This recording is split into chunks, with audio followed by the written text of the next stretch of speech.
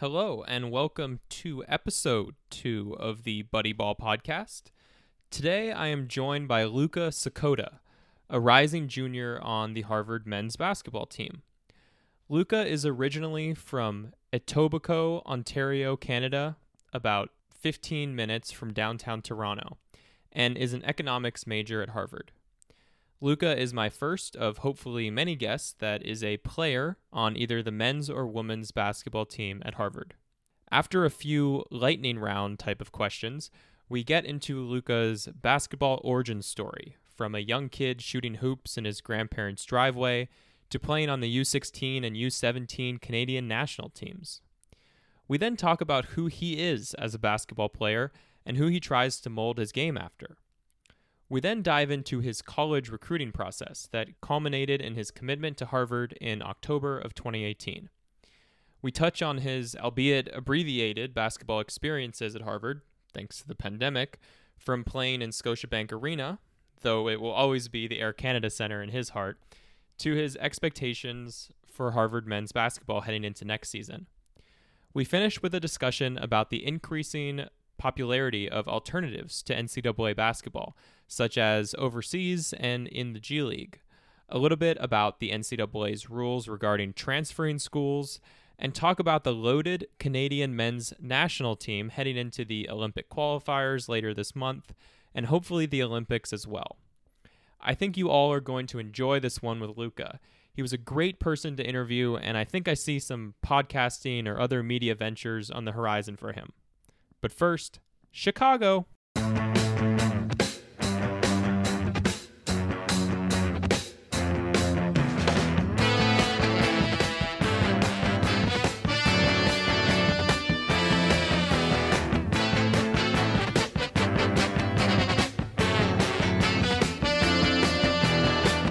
All right, Luka, thanks for coming on the pod.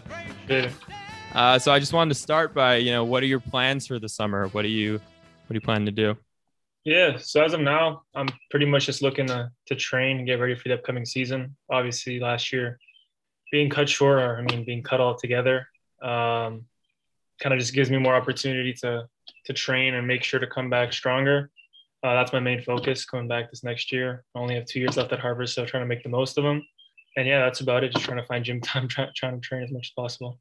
Talk a little bit about what your basketball, your gym activity has been, and how many months did it take before you were actually in the gym again once the pandemic started? Yeah. So in Ontario, I guess a lot of people know now, but there's just been so many lockdowns. So it's just been on and off. During the school year, I was good from probably around September to December. I had pretty consistent gym time.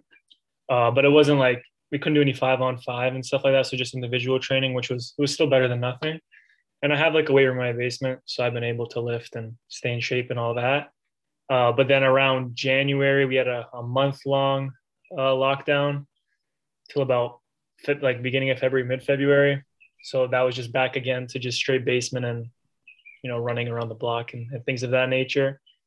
And then around March or end of February, I started to get gym time again. And then I remember a month before school ended, another lockdown hit. So from mid-April to basically 2-3 weeks ago, there was no gym time anywhere. But now again, I'm technically considered a carded athlete in Canada because I play for the national teams and stuff. So they allow high performance people to have access to gyms. So that's nice at least. And yeah, recently I've just been able to get 2 days, especially since school's done, lift in the morning, stretch, whatnot, and then train in the afternoons. And yeah, these gyms 10-15 minutes from my house. So it's been all right. It's okay now. Yeah, hopefully as more people get vaccinated, those lockdowns stop happening. But yeah, that sounds really frustrating. I wanted to start just with a quick lightning round, just asking you a few questions so the listener can get to know you a little bit before we get into it. So this is just 5 questions, pretty easy. Just your answers can be short. So the first one, and I think I know the answer already, but who's your favorite NBA player? It's close. It's either Luka Doncic or Nikola Jokic. They're both my 2 favorite ones. So I'm repping the Jokic jersey today. They're down 3-0, brink of elimination. Oh, I know. I can't forget about JT also. I'm a Celtics fan, so Jason Tatum is my guy as well. So those 3, I would say. Yeah, those are 3 young guys. They'll be in the league for a long time to come. All right. What is your favorite or your go-to pregame song that you Oof. like to listen to? It's honestly tough. I don't know. I'm not a huge fan of like the new school rap. Like I'm okay with like some old school, pretty much anything old like Kanye, even Drake's. Something that I don't have one specific song, but yeah, anything pretty much old Kanye or old Drake is my go-to before a game. I definitely think that's a good answer. I like both of those guys. All right, next question. Who is your closest teammate at Harvard? It's gotta be my guy Tommy. I mean Danilo as well, but Danilo's gone now, so he's on Santa Clara, so we can't associate ourselves anymore together. But no, yeah, currently Tommy. Yeah, Tommy's my roommate next year. We really got close during freshman year, and yeah, that's my guy. Okay, this is a weird one. If you had to eat the same meal once every single day, what would that meal be? I gotta go chicken and pasta. Just based off, even when you think about training, you got your protein and your carbs. It's a good mix of each. So I feel like at least once. I mean, to be honest, I eat that a lot anyways throughout the day, so it wouldn't be that much of a change. So yeah, I would say chicken and pasta. Last question before we get into it. What in your mind is the biggest difference between the United States and Canada? Honestly, just attitudes. I know Americans don't like to hear it, but I feel like the Canadian, it's shifting more now though. Like like the perception is that Canadians are more like humble or kind of nicer and whatnot. But yeah, I would definitely say the Americans like think that in general they're like the best at most things, if that makes sense. But I, it also depends where you are in Canada. Like in Toronto, you're not just gonna like be bombarded with like all these nice people. So, but I would definitely say that the mentality is different between the two for sure. Yeah, I don't take offense to that at all. I grew up in Hawaii, which is, super far away from the rest of the United States. Yeah. So, I'm not like a diehard patriot. So I don't Yeah. I don't take offense to that at all. All right. So let's get into your basketball origin story. So my first question is just, what age did you start playing basketball? And then at what age, and I assume a few years had passed before this, like when did you realize that like this was kind of your thing and you got serious about it? So I actually remember this pretty vividly, but when I was 5 years old, my dad got me a hoop. He put on my grandparents' driveway.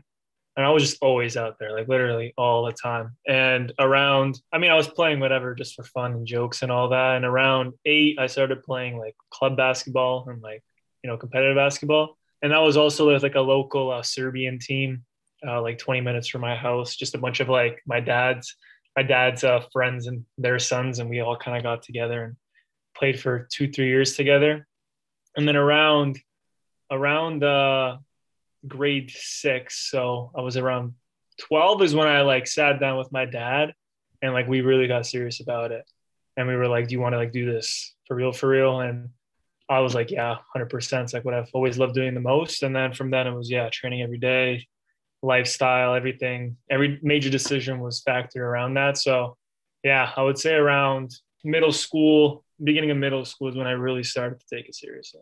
So you went to King's Christian Collegiate, and I haven't done any research on it. So is that like a kind of a small school, or is that like a big time basketball school?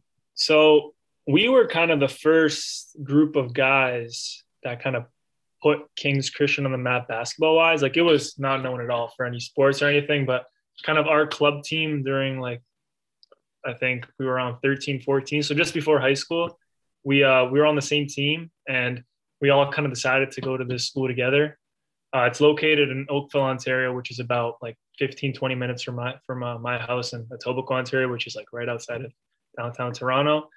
And yeah, we all kind of just teamed up basically and went to King's Christian. And then we joined this league called the OSBA, which was kind of like the premier league in Ontario for high school basketball. And that kind of put it on the map. I don't even think there is like an OSBA men's team anymore for Kings. I think they just do women's. But yeah, it was kind of just like that 4 year stretch of our generation. And no, it was a great time. I miss Kings. It was an awesome experience. And I want to hear a little bit about your experiences on the Canadian national teams at the youth level. Like, what were those experiences like? Yeah, no, they were awesome. I mean, anytime you get to represent your country it's a blessing. And yeah, I played on the U16 and the U17 team. The U16 team was in this little town in Argentina called Formosa. Honest, it was obviously great playing for your country, but this was like in the middle of nowhere. When I say the middle of nowhere, the downtown town square was literally like a little fountain. And there was one hotel in which we stayed in, and everything else was like shacks and like super small houses. I know the arena we were in, there was like stray dogs running around, all that. So it was like a huge cultural shock. But I mean, we lost to the States in the U16 FIBA Americas. We got silver in the final, and then next year was the World Championships, U17 Worlds, and it was also in Argentina, but this time in Rosario and Santa Fe. So a little bit nicer cities, but yeah, no, it was great. I mean, you learn so much. You play against like the best young players in your age group, and it just really helped me develop my game and see kind of what's out there outside of kind of your comfort zone. And I was hoping to play U19 as well, but I basically had the same injury as Anthony Davis did just now in the first round, just a growing strain that kind of just took me out of training camp basically. So that was a shame, but yeah, no, I mean, yeah, playing for your country is just a whole different type of experience. So I was very grateful for the opportunity to represent. Yeah. As a NBA nerd, I feel the need to ask this question. Was there anyone on either your team, the US team, or some other country who's now in the NBA or about to be in the NBA? Yeah, I mean, it was funny. I was watching the draft, last draft, and literally like the first 10 people drafted, like 7 of them were either like on that team or like I played against them. And I was like, damn, like, not that I'm getting old, but I'm like, wow, like we're really getting to this stage now. But yeah, no, literally that U17 team, I can list some of the guys off, like RJ Hampton, Jalen Green, Vernon Carey Jr., James Wiseman was on U16, but he didn't play the U17. Evan Mobley was like the last man off the bench. Oh Isaiah Stewart. That was a stacked team. If Mobley was the 12th man. Oh. Yeah, Wendell Moore, Jeremy Roach. I can probably name all of them. Like there's Isaac Okoro was like the second last man off the bench, 5th pick in the draft. Right. Scotty Barnes from Florida State was there. And there was just so many guys. Like Jalen Green came off the bench, was like the MVP. It was just, there were studs over there. But I mean, it was fun. I enjoyed the experience. I enjoyed going against those guys. But yeah, watching the draft was just like, damn. We played against all these guys like a year ago. So yeah, hope to get there one day and be with them again. Now that we've talked a little bit about your basketball experiences, I want to just take a step back and ask about who you are as a basketball player. So I know that NBA comps or just player comps in general can get a little toxic. Yeah. Because if you say just because this guy is left, like let's say Kevin Porter Jr. is coming out of USC and you go, oh, this is the next James Harden because he kind of plays like him. Well, that's different than saying he is going to be James Harden. So you don't have to hold back, but you don't have to say like you're as good as this player. But like if you're watching, some high level basketball, who's like what parts of that person's game do you have? Like who are your kind of guys that you watch a lot? So I don't know if there's like one specific player I can like pull my finger to. I know also Coach Amaker like says he sees some Goran Dragic in me, which I can see. I mean, we're different. Like he's left-handed, I'm right-handed, but just kind of like the way they think the game and use their skill, I can see some of my game and his. Basically, like kind of tall point guards, shooting guards, kind of combos that can score the ball, but also create for teammates. I don't know. It's weird. I don't like watch and be like exactly like I see myself. But that guy, Goran Dragic, obviously is a good player. But I just like watching multiple different guys and just taking little snippets. I mean, Luka Doncic is always my favorite player to watch. So I just watched a lot of how he reads the pick and roll. I mean, he's obviously like bigger and different body type and all that. But I just love the way he reads the game. And I just try to take little snippets of individual people. I mean, even Jokic, like obviously completely different positions, but you can take stuff from the way people think the game, I feel like, more than like physical attributes, if that makes sense. I definitely have a soft spot for Eastern European guys. So this conversation is awesome for me. One other thing I wanted to ask before we get into your kind of recruiting process, what is maybe like your favorite basketball moment, or kind of, is there one game that you felt like you were just completely in the zone, you could just not be stopped, and you kind of go back to it like you're just thinking about it a lot? Yeah. I mean, for like a game, there's been like a couple. I remember when I played for the provincial team for Ontario. There was like one game, went to double overtime, and we lost by like 2, which is unfortunate. But I was like anything I threw up. I mean, there was also a couple games in high school. There was one game, a playoff game, also like 35 or something. But like my most memorable game that like I kind of look back and was like, wow, that was like cool to be a part of was my last year playing in the BioSteel All Canadian game, which is basically like the McDonald's game for Canadian guys. And that was like my last kind of high school game ever. And there was just like all the guys I played with over the years. It was like that last year together, kind of just going at each other one more time. And coach started me that game too, which is pretty cool. You get your name announced and all that. And then also the game at Scotiabank Arena for Harvard, where he started all the Canadians and playing in the ACC, where, Scotiabank Arena. But I always call it the ACC. I don't care that the name got changed. It will always be the Air Canada Center in my eyes. But yeah, that was also cool, just playing in front of families and friends. So it's weird. I don't really remember performances.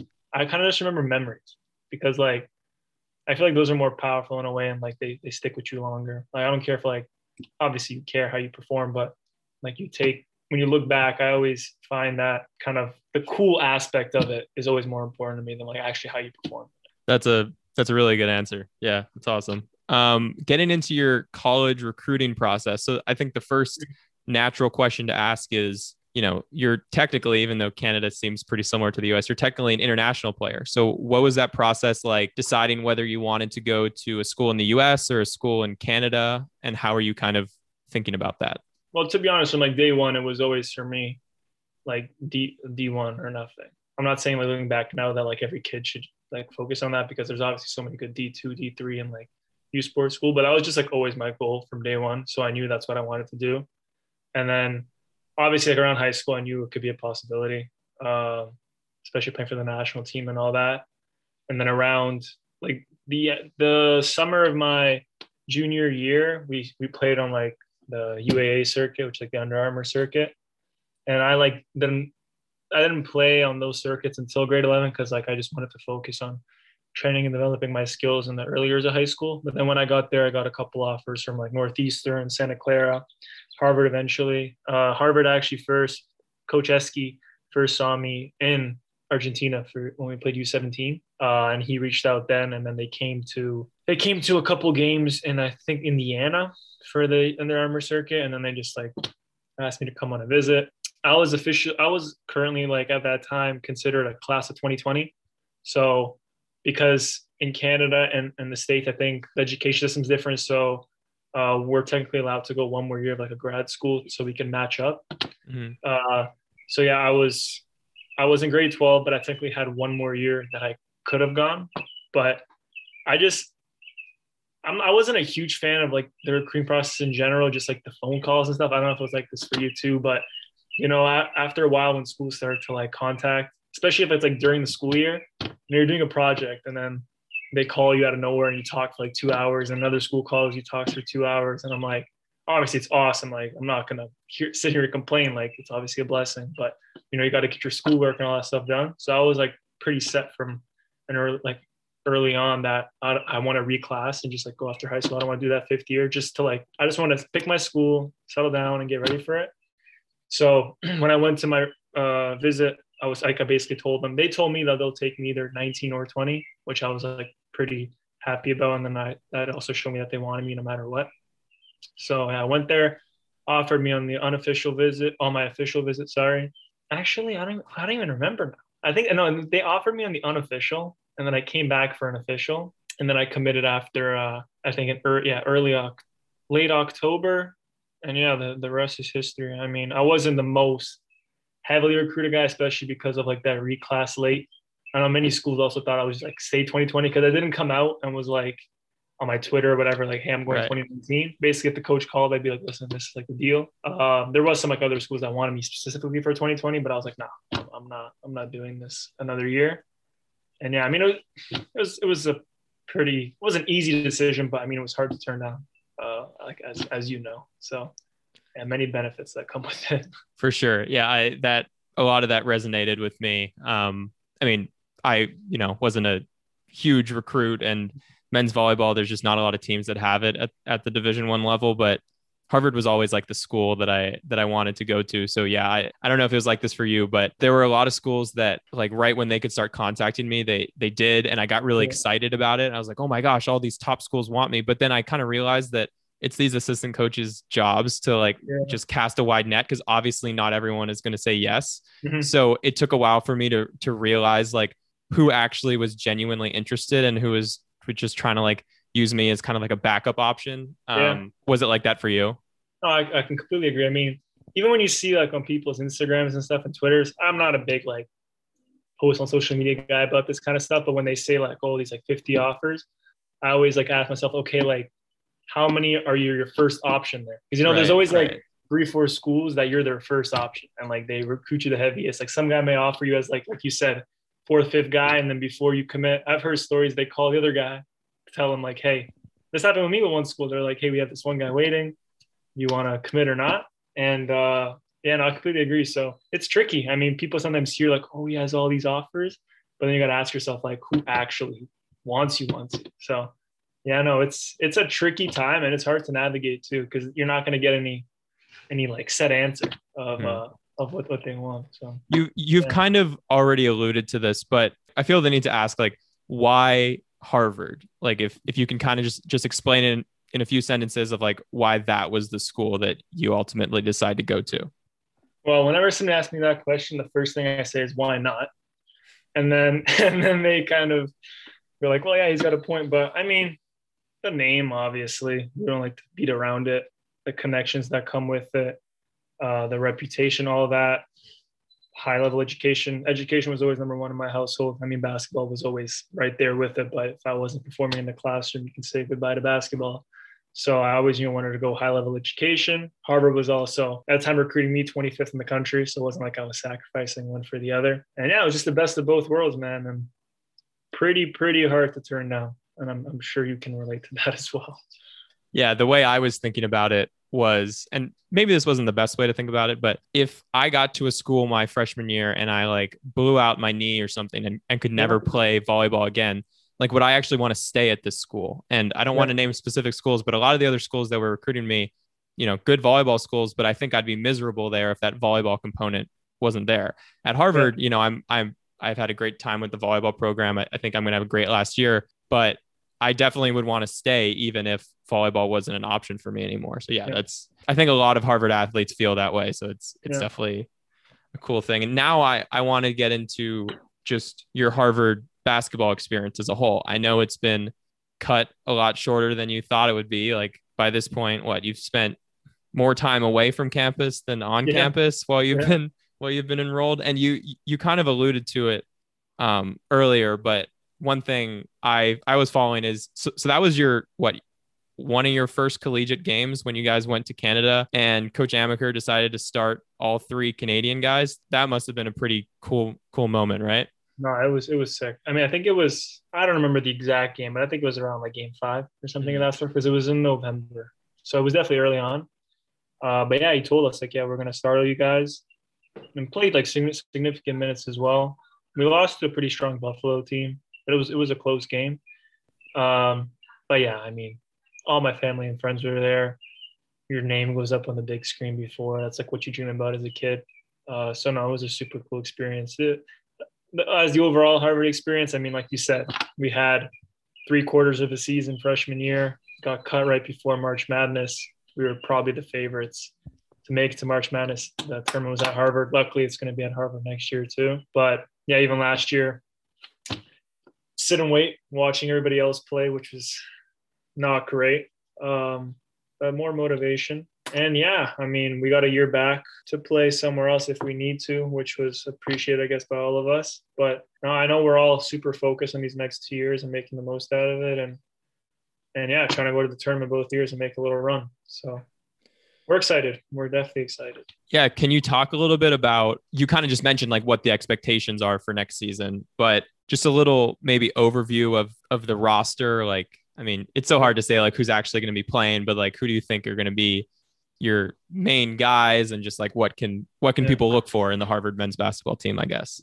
So, I mean, for me personally, and I'm sure other people feel a lot this way, like this last senior class that we had during my freshman year was considered, I guess, they were like top 10, I think, recruiting class, and all 7 left. And the narrative became like, oh, it's going to be this huge drop off next year when we come back. All their key pieces are gone, which isn't true, but there were like a bunch of key pieces that are leaving. Huge drop off, like Yale, Princeton, all these schools. We were projected like middle of the pack. We're always like near the top. So I know I took offense to. I'm like, we're not going to fall off here. I mean, a lot of us freshmen too. We're ready. We're ready to play. We're good players. As for like key players, honestly hard to say. I mean, when you think about it, we're going to have 16, 17 guys returning. Only like 8 have played somewhat minutes. I mean, during the last 2 years, we have like technically 9 freshmen that have never played. So I have no clue. I hope to be in the rotation, hope to be playing big minutes. But as of key players, it's a weird year, man. I don't know. I'm going to leave that to Coach Amaker. He knows what he's doing. So yeah, just work hard and we'll see what happens. But yeah, it's going to be definitely a unique and interesting year with the amount of newcomers, and maybe we have juniors now, so we got to take on the leadership role, which is a little interesting. But yeah, we'll see how it goes. I'm excited for it. That's definitely the right answer. I realize that question kind of puts you in a hard spot, but yeah, I mean, one of the things. I mean, the last time I was on Harvard's campus, I was like an underclassman, I guess you could say. And now I'm a rising senior and one of the captains. And it just feels like, it just feels like what? Like I'm like, I think I'm the second oldest guy on the team now. And it's just, yeah, I mean, and the one thing that we're kind of facing as a volleyball team, and I don't know how much this has been talked about with you guys, but obviously you're relying on people individually to be like doing their workouts, staying in shape. And I think it kind of like weeds some people out, or I mean, the people who actually care are the ones who are going to be staying in shape. But have you guys had any conversations about like what the expectations are, or is it kind of like understood that like, like this just is the expectation? Like you need to stay in the best shape you can. You need to play as much basketball as you possibly can. I mean, the coaches have been understanding if you can't really get 5-on-5 as much. Thankfully, I've been able to lately start getting some runs in, which is good. But we have a saying, what you do in the winter. I mean, what you do in the summer shows in the winter during our season. So, I mean, all our guys are pretty good in staying in shape and kind of holding each other accountable. I mean, my mindset's always just been control the controllables. I mean, work as hard as you can, stick to your routine, continue the process. Eventually, your day will come. I kind of view this last year as maybe like an injury year, technically. Obviously, you can still train and stuff, but you're out for a year. Work as hard as you possibly can to get back. But I'm sure that all the guys will be fine when we're back. It's weird. Like you can do all the things like staying in shape, training every day. But until you start playing basketball, there is nothing like basketball in shape. Like that first run back, I was fine. Like timing is a little off, but that comes 20 minutes in. But yeah, just like the basketball shape, it takes a good maybe like week or 2 of playing basketball to get back in that kind of shape. But yeah, just like getting timing and all that. It's not like we're playing basketball for the first time.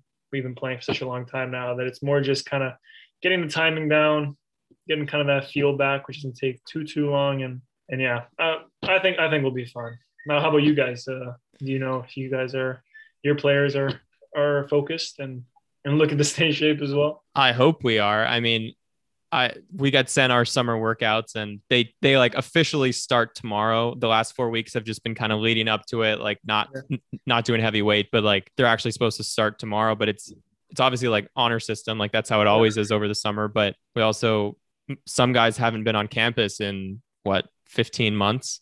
And yeah, it's just you mentioned like basketball shape, and that like just running on your own is different than like sprinting back and getting into a stance on defense, right? And I think there is going to be, there's one thing to do like jump boxes and just be kind of running around. It's another thing to be like blocking and blocking again and blocking again, and like how you feel after 3 hours of doing that. So luckily, I mean, you guys start in like the winter.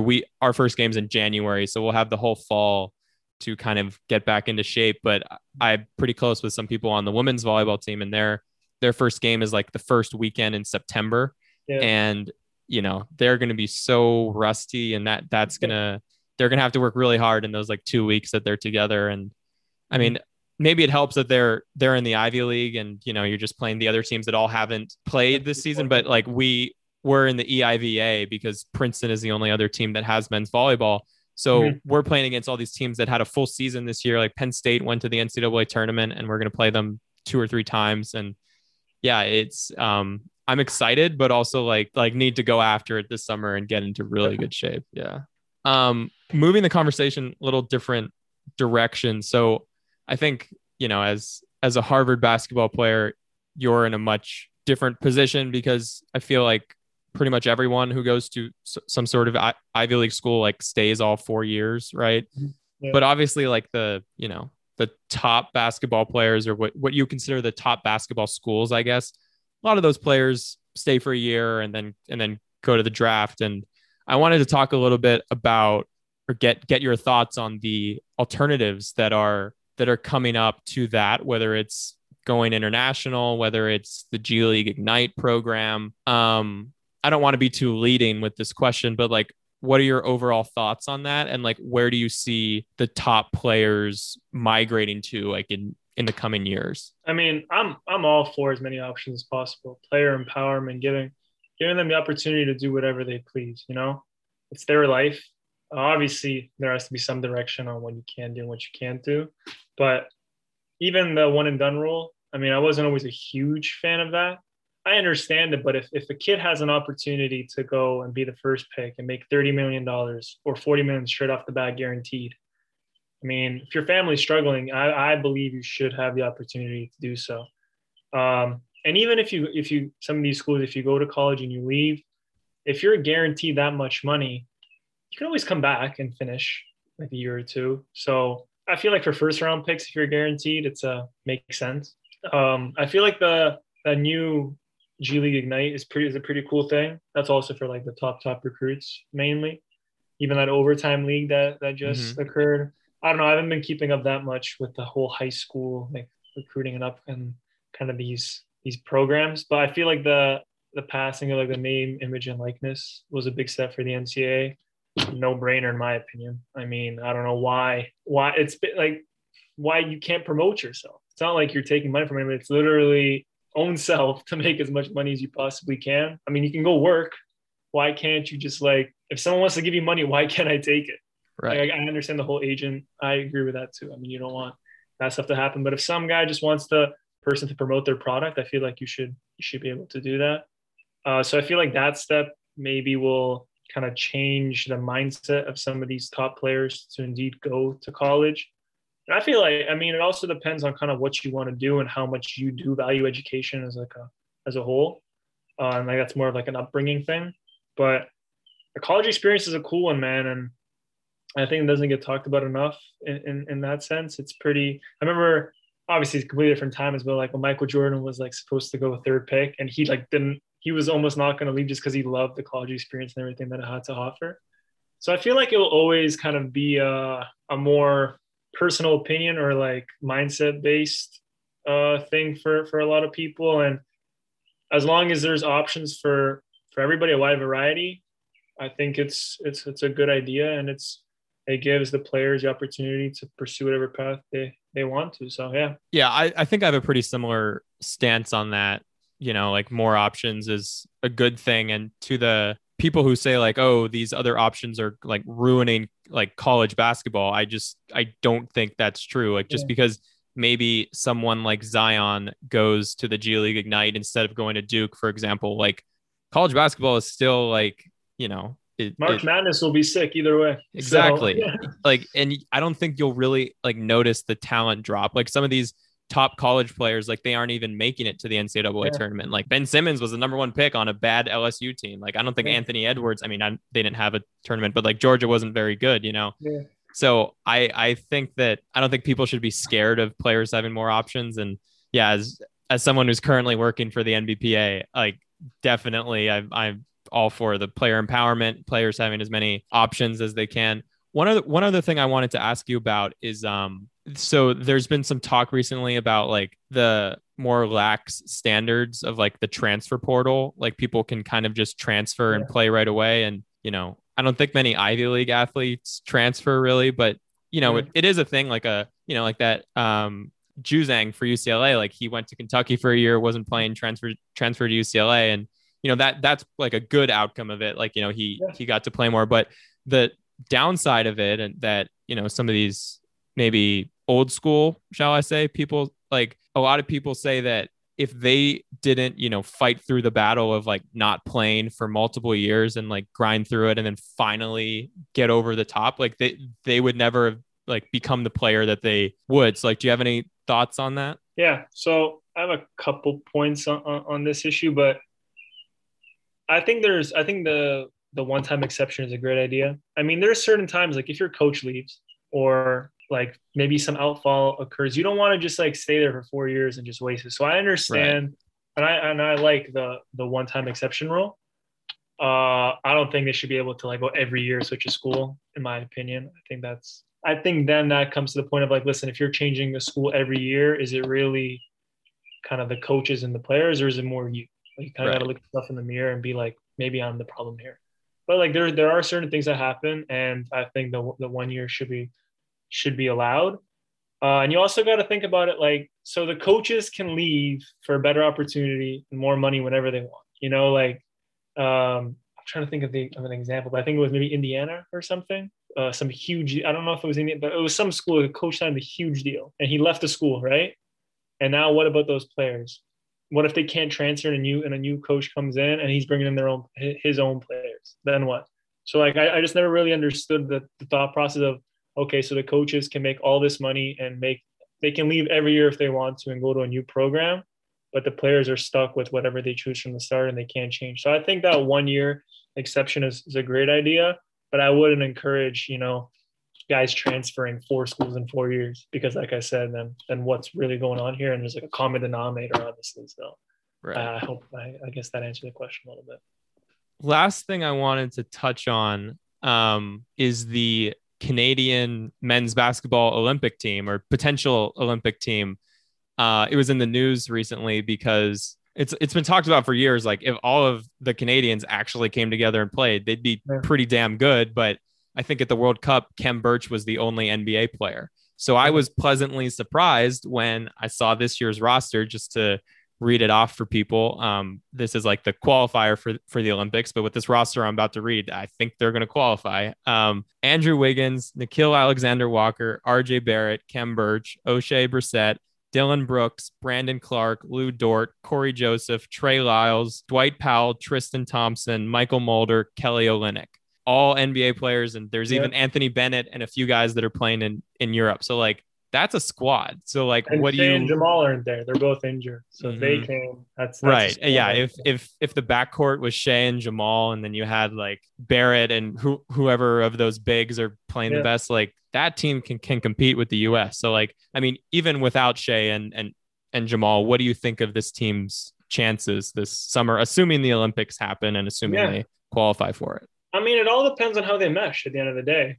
Like, you can have a lot of great players, but if they don't work well together, it doesn't matter. I mean, obviously the names are there, and that's great. It's a great step forward. So at the end of the day, now it's just gonna be a matter of how they end up working together. It's crazy now that you like read off the list. Like during the summers, all like guys who played for Canada in the past, like all the age groups. There's like this summer training facility called the NTC, the National Training Center, and like half of those guys would come to like runs like 2 summers ago when I play against them. It's a while now they're going to the Olympics and stuff like that.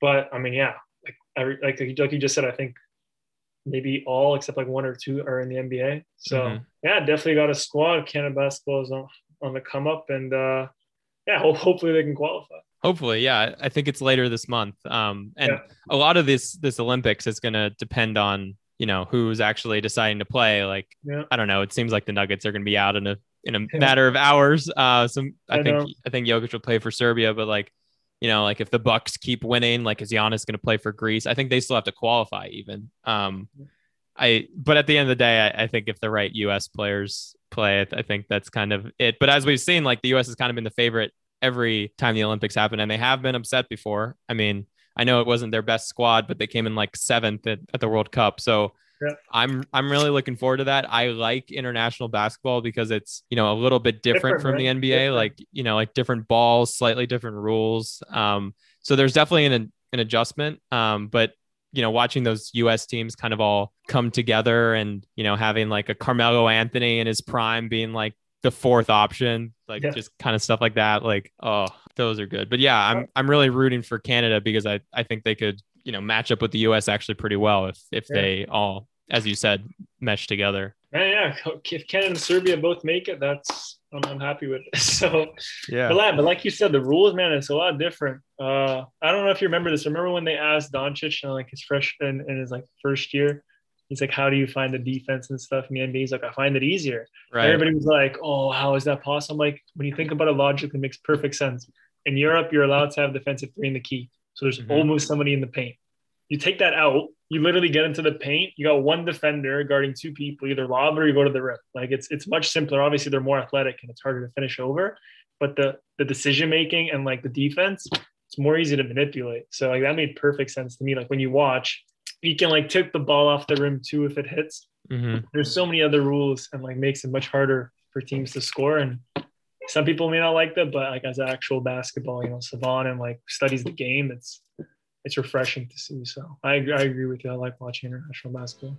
All right. Well, thank you for coming on, Luka. I think this was a really good episode. I think people are going to learn a lot about you and your upbringing and your basketball story. So yeah, thanks so much, man. Appreciate it, buddy. Thank you for having me.